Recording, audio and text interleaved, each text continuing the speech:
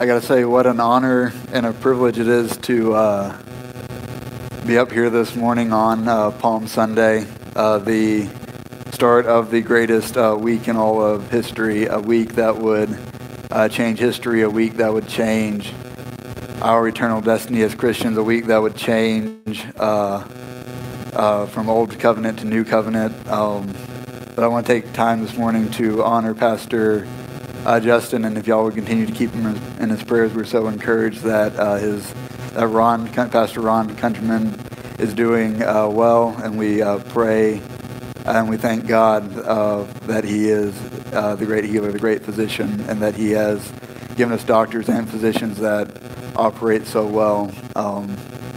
So I am honored to be up here this morning. I do not take this lightly. I didn't think I would preach a Palm Sunday service until I had my own church, if that would ever be, which there's no plan for that to be at the moment. Don't want to scare anyone. I don't want to scare myself either. So the title of my message this morning is The Call of the King, and thinking back to the kings of old, King Nebuchadnezzar, King Saul, King David, all these people that had such power. And when they spoke, things happened. But then, of course, there is King Jesus, the humble King, the King of all kings, the King above all kings, the Lord of all, the Savior of all. He starts this week of the greatest week of all of history. He will appear publicly. Christ, the spotless, sinless Son of God, that is God in the flesh, will enter the city of Jerusalem. The crowd will praise him today and call for his crucifixion on Friday. He will appear publicly several times. He will have the Passover with his disciples. He will be betrayed by a close friend for 30 pieces of silver. He will be accused falsely, spat on, beat, whipped, have skin and muscle torn from his body, have chunks of his beard ripped out, nailed to a cross, die, and be resurrected, and is today at the right hand of the throne of God, so that we could have relationship with God, so that we might have eternal life, so that we may receive the righteousness of God that is not our own, that He took on our sin and death, that we may take up on the righteousness, that we may be in right standing and right relationship with God. Now that is a very short, very fast summary of the greatest week in all of history. But I want to start with, let's start with Sunday, Palm Sunday. Let's start with Matthew chapter 21, verses 1 through 7. And it says, "Now when they drew near to Jerusalem and came to Bethphage, to the Mount of Olives, then Jesus sent 2 disciples, saying to them, 'Go into the village in front of you, and immediately you will find a donkey tied and a colt with her, and untie them and bring them to me. And if anyone says anything to you, you shall say, the Lord needs them, and He will send them at once.' This took place to fulfill that what was spoken by the prophet. Say to the daughter of Zion, behold, your king is coming to you, humble and mounted on a donkey, on a colt, the foal of a beast of burden." The disciples went and did as Jesus had directed them, and they brought the donkey and the colt and put their cloaks on him, and he sat on them. This is the King coming as told by the prophet. The King has come. The King has come to Jerusalem. But notice the obedience of everyone in this picture. Christ is being obedient to his Father's will as he knowingly is going to Jerusalem to die on a cross for the sins of humanity. He is not sneaking in a side door or in a back door. He enters in the most public way possible. He enters as a king would, a king who has slayed thousands and thousands of men, a king that is victorious. He enters the city of Jerusalem in the same way as a victorious king, but not on a white horse, not with soldiers holding swords in the heads of their enemies. He enters on a donkey, on a lowly colt that had never been ridden. He is not fearful, and he does not hide, and he goes willingly and knowingly into Jerusalem. The disciples are being obedient to go and get the donkey. and they find it as Jesus said they would. But this has to be like an awkward scene. This donkey, Jesus says, there's a donkey over here at this house. Untie it and bring it to me. And if they ask you why you're taking it, say that the Lord needs it.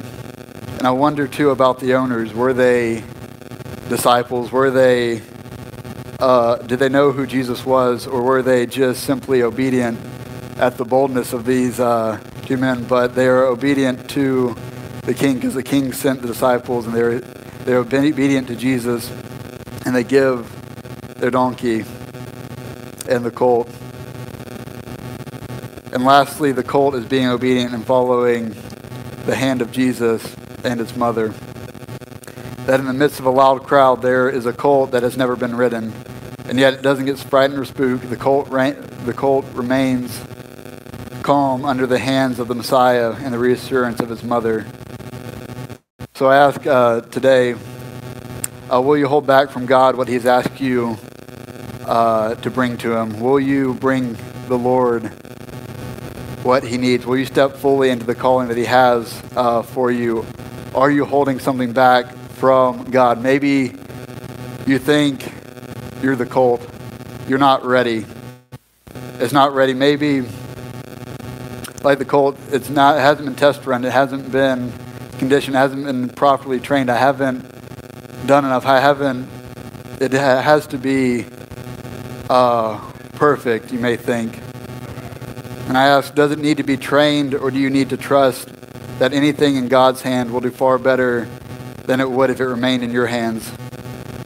That just as the unridden colt in the midst of the noisy crowd stayed completely calm in the hands of God, your gifts, your talents, your abilities, the things that God has given all of us are far better in the hands and will do far more and reach far more people in the hands of God than in the hands of any person. I always go back to Peter. What was Peter's mindset in all of this?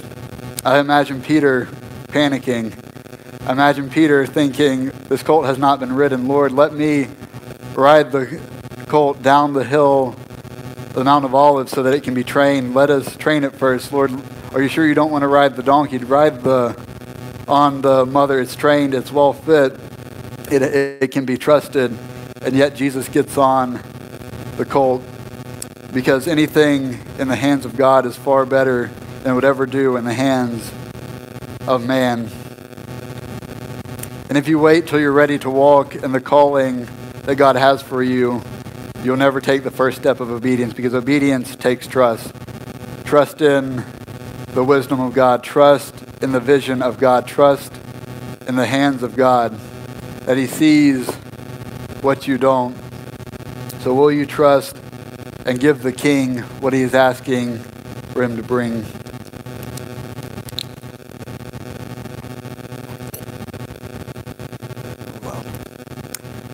The second call is a call to worship. And oh, how fitting the song, "Oh Happy Day, oh happy day, you've washed my sins away, oh happy day." And that song that speaks forward of the resurrection, speaks forward of the day of resurrection. But we are called to worship. A king is to be worshipped, and the King of all kings certainly deserves our praise and our honor. And they brought the donkey and the colt, and they put them on their cloaks, and he sat on them. And most of the crowd spread their cloaks on the road, and others cut branches from the trees and spread them on the road. And the crowds went before him and followed him, shouting, "Hosanna, Hosanna to the Son of David. Blessed is he that comes in the name of the Lord. And Hosanna in the highest." And when he entered Jerusalem, the whole city was stirred. "And who is this?" And the crowd said, "This is the prophet Jesus of Nazareth of Galilee." So let's first talk about the crowd and what they thought. They thought that Jesus was coming to deliver them to bring freedom to Israel, to bring deliverance from the oppressive hand of the Roman soldiers, to deliver them from the taxes of the Romans, to deliver them from the rule of the Romans, but he did not come to deliver them from Roman authority. He came to deliver them from sin. That this crowd has this idea, this mindset that the king has come, but the king has delivered us from Roman authority. They didn't even know what he was coming for, but yet they praise and they worship him. Secondly, let's talk about the Roman authority. Let's talk about Pilate. And I can imagine him looking out his window and saying, "No way, this guy has come to overthrow Rome." There's no chance that Pilate was afraid of the crowd. There's no chance that there was any fear in him. They had no swords. They had no reason to fear a man that rode in on a donkey would overthrow the mighty Roman army. That their cries of rebellion, that these were not cries of rebellion, these were cries of worship. And Pilate need not fear. And going back to the crowd, that their worship was rooted in what they thought that Jesus could do for them. And is this why that their cries of Hosanna, blessed is he that comes in the name of the Lord, so quickly become, in a week's time, crucify him. And are we not the same way? And so often we think that we know better than God, that we think that we know what God should do, that he should act this way, that he should do this or that, or he needs to act on my timetable, or the Lord, or we give this arbitrary idea that God has a week or God has a month, or I've been praying for this thing for a couple of years, but we are on God's timing. God knows far better than us, for his ways are not our ways and his thoughts are not our thoughts, that he loves us and he cares for us. And had Jesus done what the crowd wanted and just overthrown Rome and not the grip of hell and that the devil has on this world, it would leave no hope for us. It would leave us to saving ourselves, that we would still be lost in our sin. So had Jesus done what the crowd had asked him to do, that they thought that he had came to do, we would still be lost in our sin. We would still be lost in our shame. We would still be lost in our flesh. But Christ came to set us free, and for that he is worthy of our worship. So let's talk about their worship, because man, did they have it right. They had it so right. That he was coming to save them, that he was coming to save all of humanity, and he came to set the captive free. And they did everything, right? They laid their garments out as a sign of recognition to loyalty and a promise of support. They waved palm branches to symbolize the victory that Christ would have over sin, death, and the grave, and the goodness of God and the mercy and the grace of God.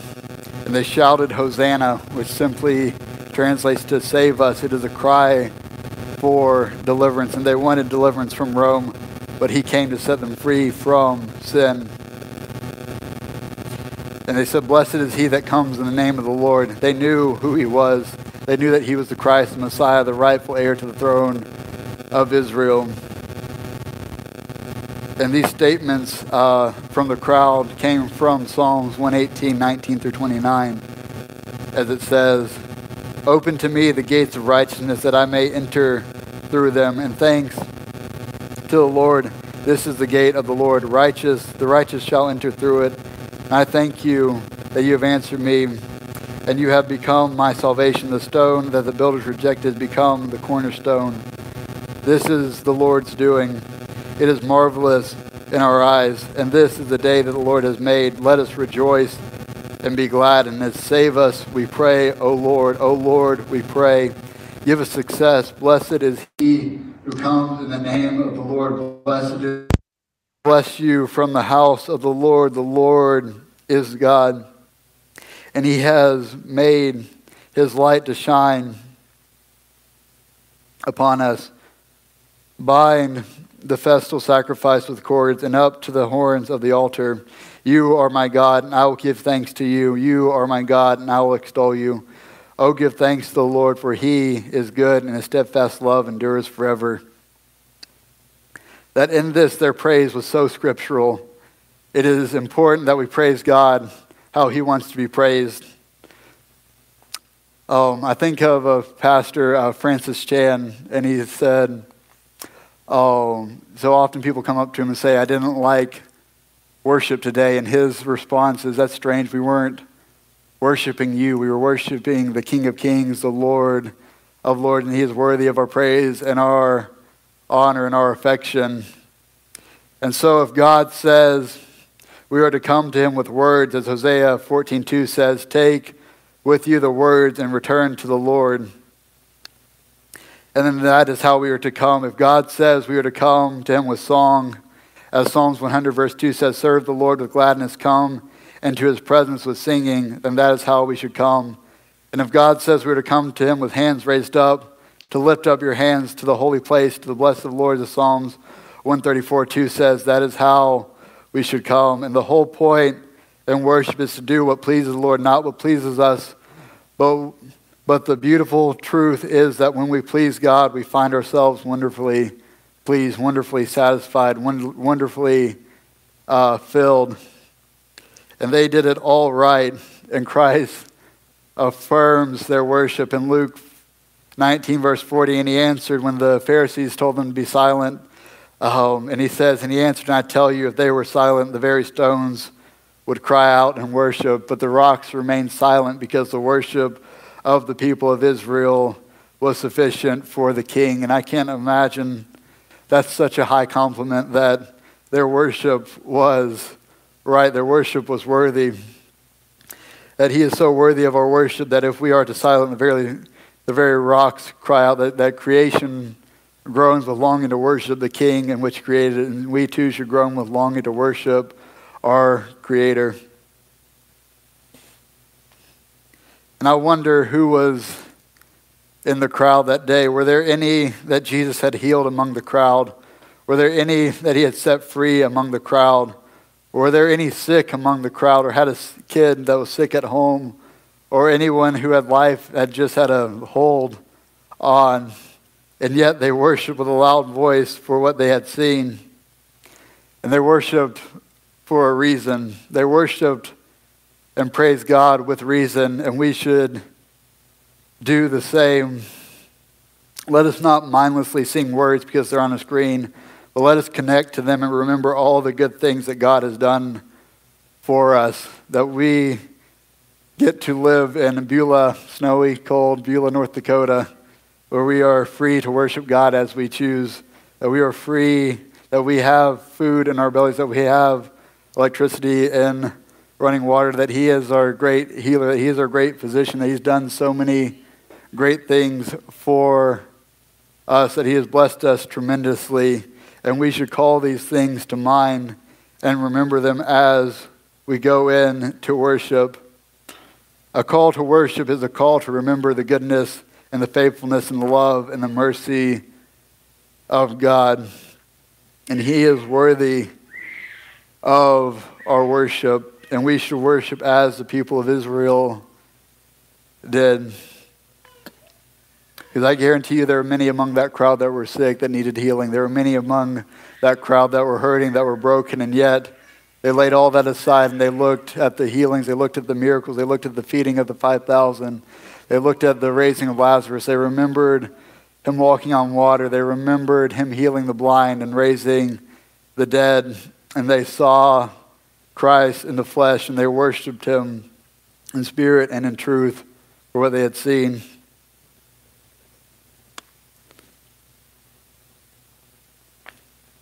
The third call of the King is a call to return. And this one I wrestled with the most. This one I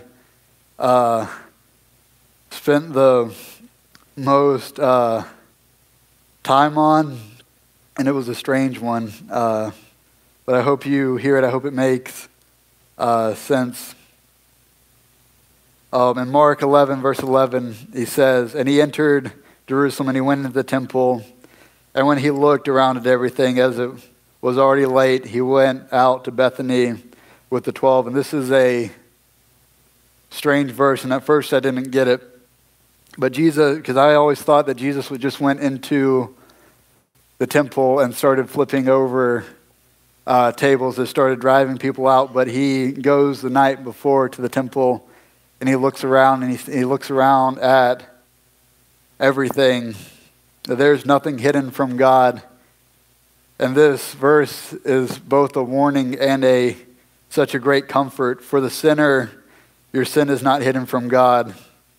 But for the hurting, your pain is also not hidden.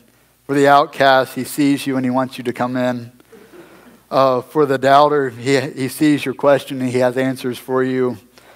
For the broken and the hurting, he is the healing and he wants to heal you. He sees your sickness and he desires to heal you. God sees you and he has not looked over you and he has not forgotten you. It is both a fearful and a wonderful thing to know that we will never be outside the seeing eyes of God. In Matthew 21, verses 12 through 17,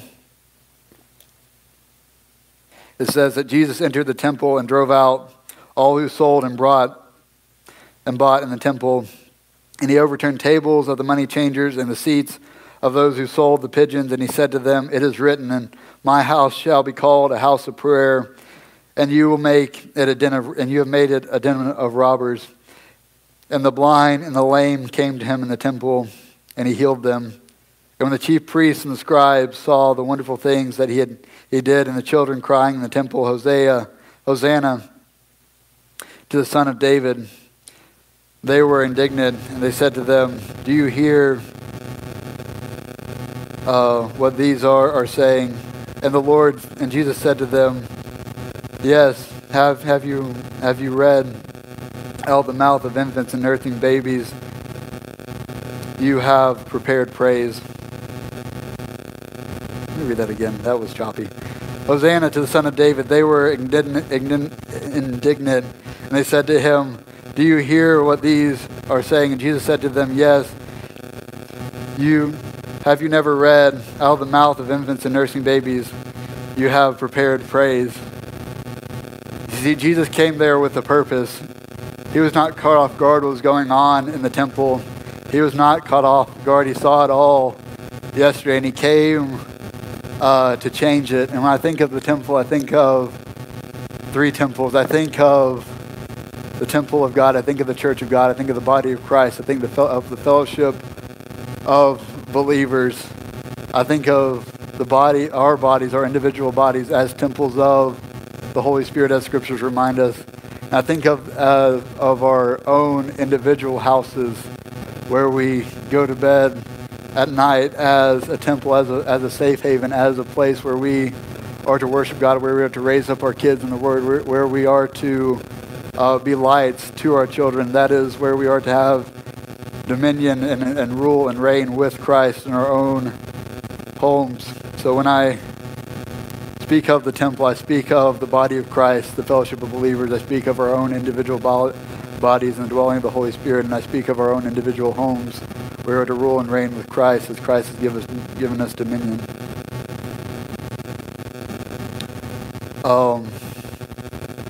But maybe there are some things that God wants to change in your temple.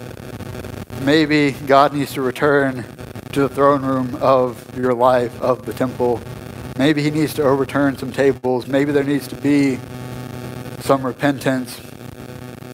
Repentance is the turning from something to God. Repentance is the walking away from sin.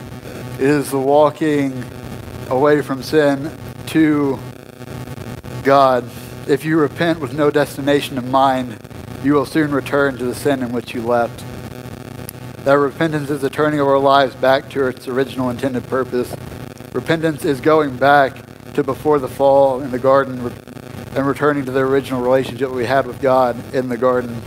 Repentance is a heart of stone becoming a heart of flesh. I also think of the scripture that comes to mind, that the devil comes to steal, kill, and destroy, and he calls, "You have made my house a den of thieves." So what has been stolen from your temple? What thieves have broken into your temple? What has been stolen? Has your peace been stolen? Has your sleep Been stolen has your rest. Been stolen has your love. Been stolen has your prayer life. Been stolen has your relationship with God. Been stolen. What has been taken? What thieves do you need to drive out? Is it the thief of comparison, where we compare ourselves and our callings with other people around us? Is it the thief of unforgiveness, where we can't seem to let things go and we let anger rule and reign in our lives? Or is it the thief of anxiety and depression, where our peace has been stolen and been robbed of God, where we don't sleep, we don't rest, we constantly worry, we don't bring our anxieties, we don't bring our worries to God? In 1 Corinthians 6:19 says, or do you not know that your body is a temple of the Holy Spirit within you, whom you have from God? You are not your own, and there is nothing belongs in the temple of God except for the Holy Spirit, except for His peace, His love, His joy, His patience, His kindness, that we would be bearing of all the fruits of the Spirit, that would be operating in the gifts of the spirits. But He does not just drive out. He also brings in and He heals. He heals the blind and the lame that came to Him in the temple, and He healed them. That He is our great healer. He is our Prince of Peace. He is our bread of life. He is our chief shepherd. He is our creator, our deliverer, our hope, the Lamb of God, our protection, our redemption, our righteousness, and the King of kings. And He will sustain and fill us, and He will restore all that the devil has stolen from us. Ezekiel 36:26 tells us, and I will give you a new heart and a new spirit, and I will put within you, and I will remove the heart of stone from your flesh and give you a heart of flesh. That your heart will be as before the fall. He will remove all sin and all uncleanness. That repentance is a turning away from our desires to God's desires. That repentance is a turning from a flesh-filled life to a spirit-filled life. And as Jesus turned over tables, He returned the temple back to its intended purpose. And let us return our temples back to its intended purpose. That the body of Christ would be that Christ, the headship of the body of Christ, that He would be our authority, that He would rule and reign in our lives, that we would have the infilling of the Holy Spirit through the power of the Holy Spirit, that it would be Christ that reigns in our temples, that the Holy Spirit would rule and reign.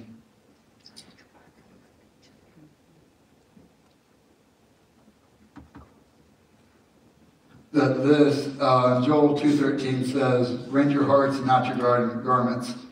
Return to the Lord, for He is gracious and compassionate, slow to anger and abounding in love, that He relents from sending calamity, that this is the Lord our God, that He is gracious and compassionate, slow to anger and abounding in love, that if you go to Him, He will bring healing, He'll bring mercy, He'll bring grace, He'll drive out what needs to be driven out.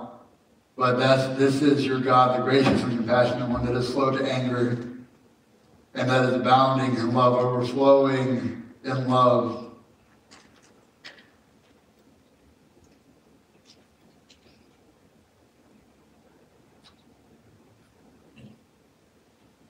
Lastly, the call is to recognize, the call of the King is to recognize the times. That when Jesus, in Luke 19, verse 41 through 44, and when He drew near and saw the city, He wept over it, saying, Would that even you, had known on this day that the things that make for peace, but now they are hidden from your eyes.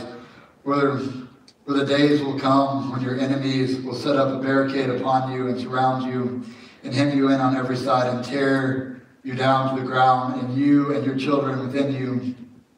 And they will not leave one stone upon another, because you did not know the time of your visitation. This is probably one of the saddest 3 verses in all of Scripture. Christ is speaking over Jerusalem, and He sees the city, and He weeps over the city, he weeps over the people of God, he weeps over the people that had the old covenant, the people that had the law, the people that had the law of Moses, and he weeps over them. And I find this funny that this is also sad that in some old copies of the Bible they have removed this passage about Jesus weeping here because they thought that if Jesus was perfect, he would not weep. But the perfection of Jesus demands that he weep at this occasion when Israel rejected the only opportunity to escape the destruction to come, that the perfect Savior, the perfect King, weeps over Jerusalem. He weeps over this world, and he weeps over so many people that are lost and hurting and broken and going into trying to find themselves, trying to find their own truth, trying to find their own way, trying to find what makes sense. And we have the way, the truth, and life. We have the bread of life. We have the answer. We have the Christ. We have the King of Kings and the Lord of Lords. And I see Christ standing at the throne room, weeping over creation, weeping over our world as he did over Jerusalem. That Jesus here showed the heart of God, that how even when judgment must be pronounced, it is never done with joy. That even when God's judgment is perfectly just and righteous, his heart weeps at the bringing of judgment. That as he drew near, he just saw the city and he weeps and he cries and he's deeply moved. A moving moment for Jesus, that his tears were not for his own fate. He knew he was going to the cross. He knew that for the first time in all of history, throughout all eternity, he would be separated from the love, the mercy, and the grace of God. The cup of wrath of humanity would be poured out upon him. He would bear all our sin and all our iniquity. And he doesn't weep here for himself. He doesn't weep for the cross. He doesn't weep for the nail. He doesn't weep for the whip or the crown of thorns. He weeps over Jerusalem. And it's a sobbing. He lamented over the lost opportunity. He lamented over a city full of people of God, the people that had been waiting for this day to come. The only people that knew this day was coming, and they missed it. And they were waiting for it, and they missed it. The cry was that of frustrated desire. Like the frustration that my wife has when I can't see the ketchup in the fridge. It's right in front of me. That kind of frustration. They just didn't see it. They didn't understand it. They knew the law. They knew the text. They knew the day. They had memorized the Pentateuch, the first 5 books of the Bible. And yet they missed. They knew the law backwards and forward, and they missed it. And he knew, and Christ knew who he was, and he knew what he was about to do. And he knew what they were looking for. And he says, I'm here. And they missed it, and he had visited the city with the desire to deliver them from the things of destruction and with the offers of the things of peace. But yet the spiritual blindness of the rulers of the people was such that they did not discern the meaning of the visitation, and the result was inevitable, that there would be no escape from the destruction. He says, and I believe this cry, if you had known, even you, especially in this, your day, the things that make for your peace, if only they had known, if only they had known, if only someone had told them, and they had been told, if only they could hear it, if only they could understand, if only they could comprehend that Christ in the flesh, the way for peace, the way for salvation, no more law, no more working your way to God, that we are saved by grace through faith, and this is not of our own works, that no one may boast. And I think of the rich young ruler as he boastfully says, I've kept the law since a babe, but he still doesn't get it. He comes to Christ and he says, what must I do to be saved? And Christ tells him to keep the law, and instead of him saying, I can't do that, I can't reach it, he says, I have. And then Christ says, all right, you want to go all the way, sell all you have and give to the poor. And he goes away sorrowful, for he had great things. But we cannot work ourselves to God. We cannot obtain grace. We cannot obtain mercy. It is only by the free gift of God that we have salvation. We cannot keep the law. That if you had known, even you, especially in this day, the things that make your peace. Jesus mourned over the fact that they did not know the time when Jesus is coming, the day that was prophesied by Daniel. And I know they knew this verse by heart. And that this is your day was so important because it was likely the day prophesied by Daniel that the Messiah, the Prince, would come to Jerusalem. That Daniel said that it would be 483 years on the day of the Jewish calendar for the day of the decree to restore and rebuild Jerusalem. And to the day the Messiah would come to Jerusalem. And by the reckoning of Sir Robert Anderson, it was fulfilled 483 years to the day. That this is the day mentioned in Psalms 118. This is the day the Lord has made. We will rejoice and be glad in it. That it was foretold 483 years ago today. That Daniel said 483 years from now, to the day Christ will come. And they missed it. Just like getting the answer key to the test and still getting all the answers wrong. That they didn't know. They said, surely it's not him. They said, surely this can't be the Messiah. He came in on a colt. They were expecting something else. They expected the white horse. They expected the King of Kings and the Lord of Lords to come as the King of Kings and Lord of Lords, but he comes as a humble servant. He comes as the Prince of Peace. He comes to bring peace and restore relationships. He comes to bring righteousness, that we might receive the righteousness of Christ laid upon him. So today is the day of salvation. Today is the day to return. And don't miss it. He is the Christ, the Son of the living God. He is the way, the truth, and the life. And no one comes to the Father except by him. That we are only saved by grace through faith. This is not our own works, that no one may boast. Do not wait. Let today be the day of salvation. Don't miss, like the people of Jerusalem that missed it. Don't miss the King's call. So if you're holding something back from God and you don't think it's quite ready, I encourage you to bring it and lay it at the King's feet. Give it into the hands of God, and he'll do far more. He'll take your 5 loaves and your 2 fish, and he'll multiply it, and he'll feed 5,000. If you just want to come up here and worship him as he deserves to be worshipped, these altars are open. If you need to return to God and repent, or you need to drive some things out of your hole, these altars are open. Or if for the first time you recognize who Jesus is, and he's the King of Kings and the Lord of Lords, that the day of peace has come, these altars are open. So as this song plays, I'm going to pray, but I encourage you to come and lay down what needs to be laid down. And take these palm branches. You can leave them here as a sign of surrender, or you can take them with you as a sign of worship. But Mama J requested that they be gone. So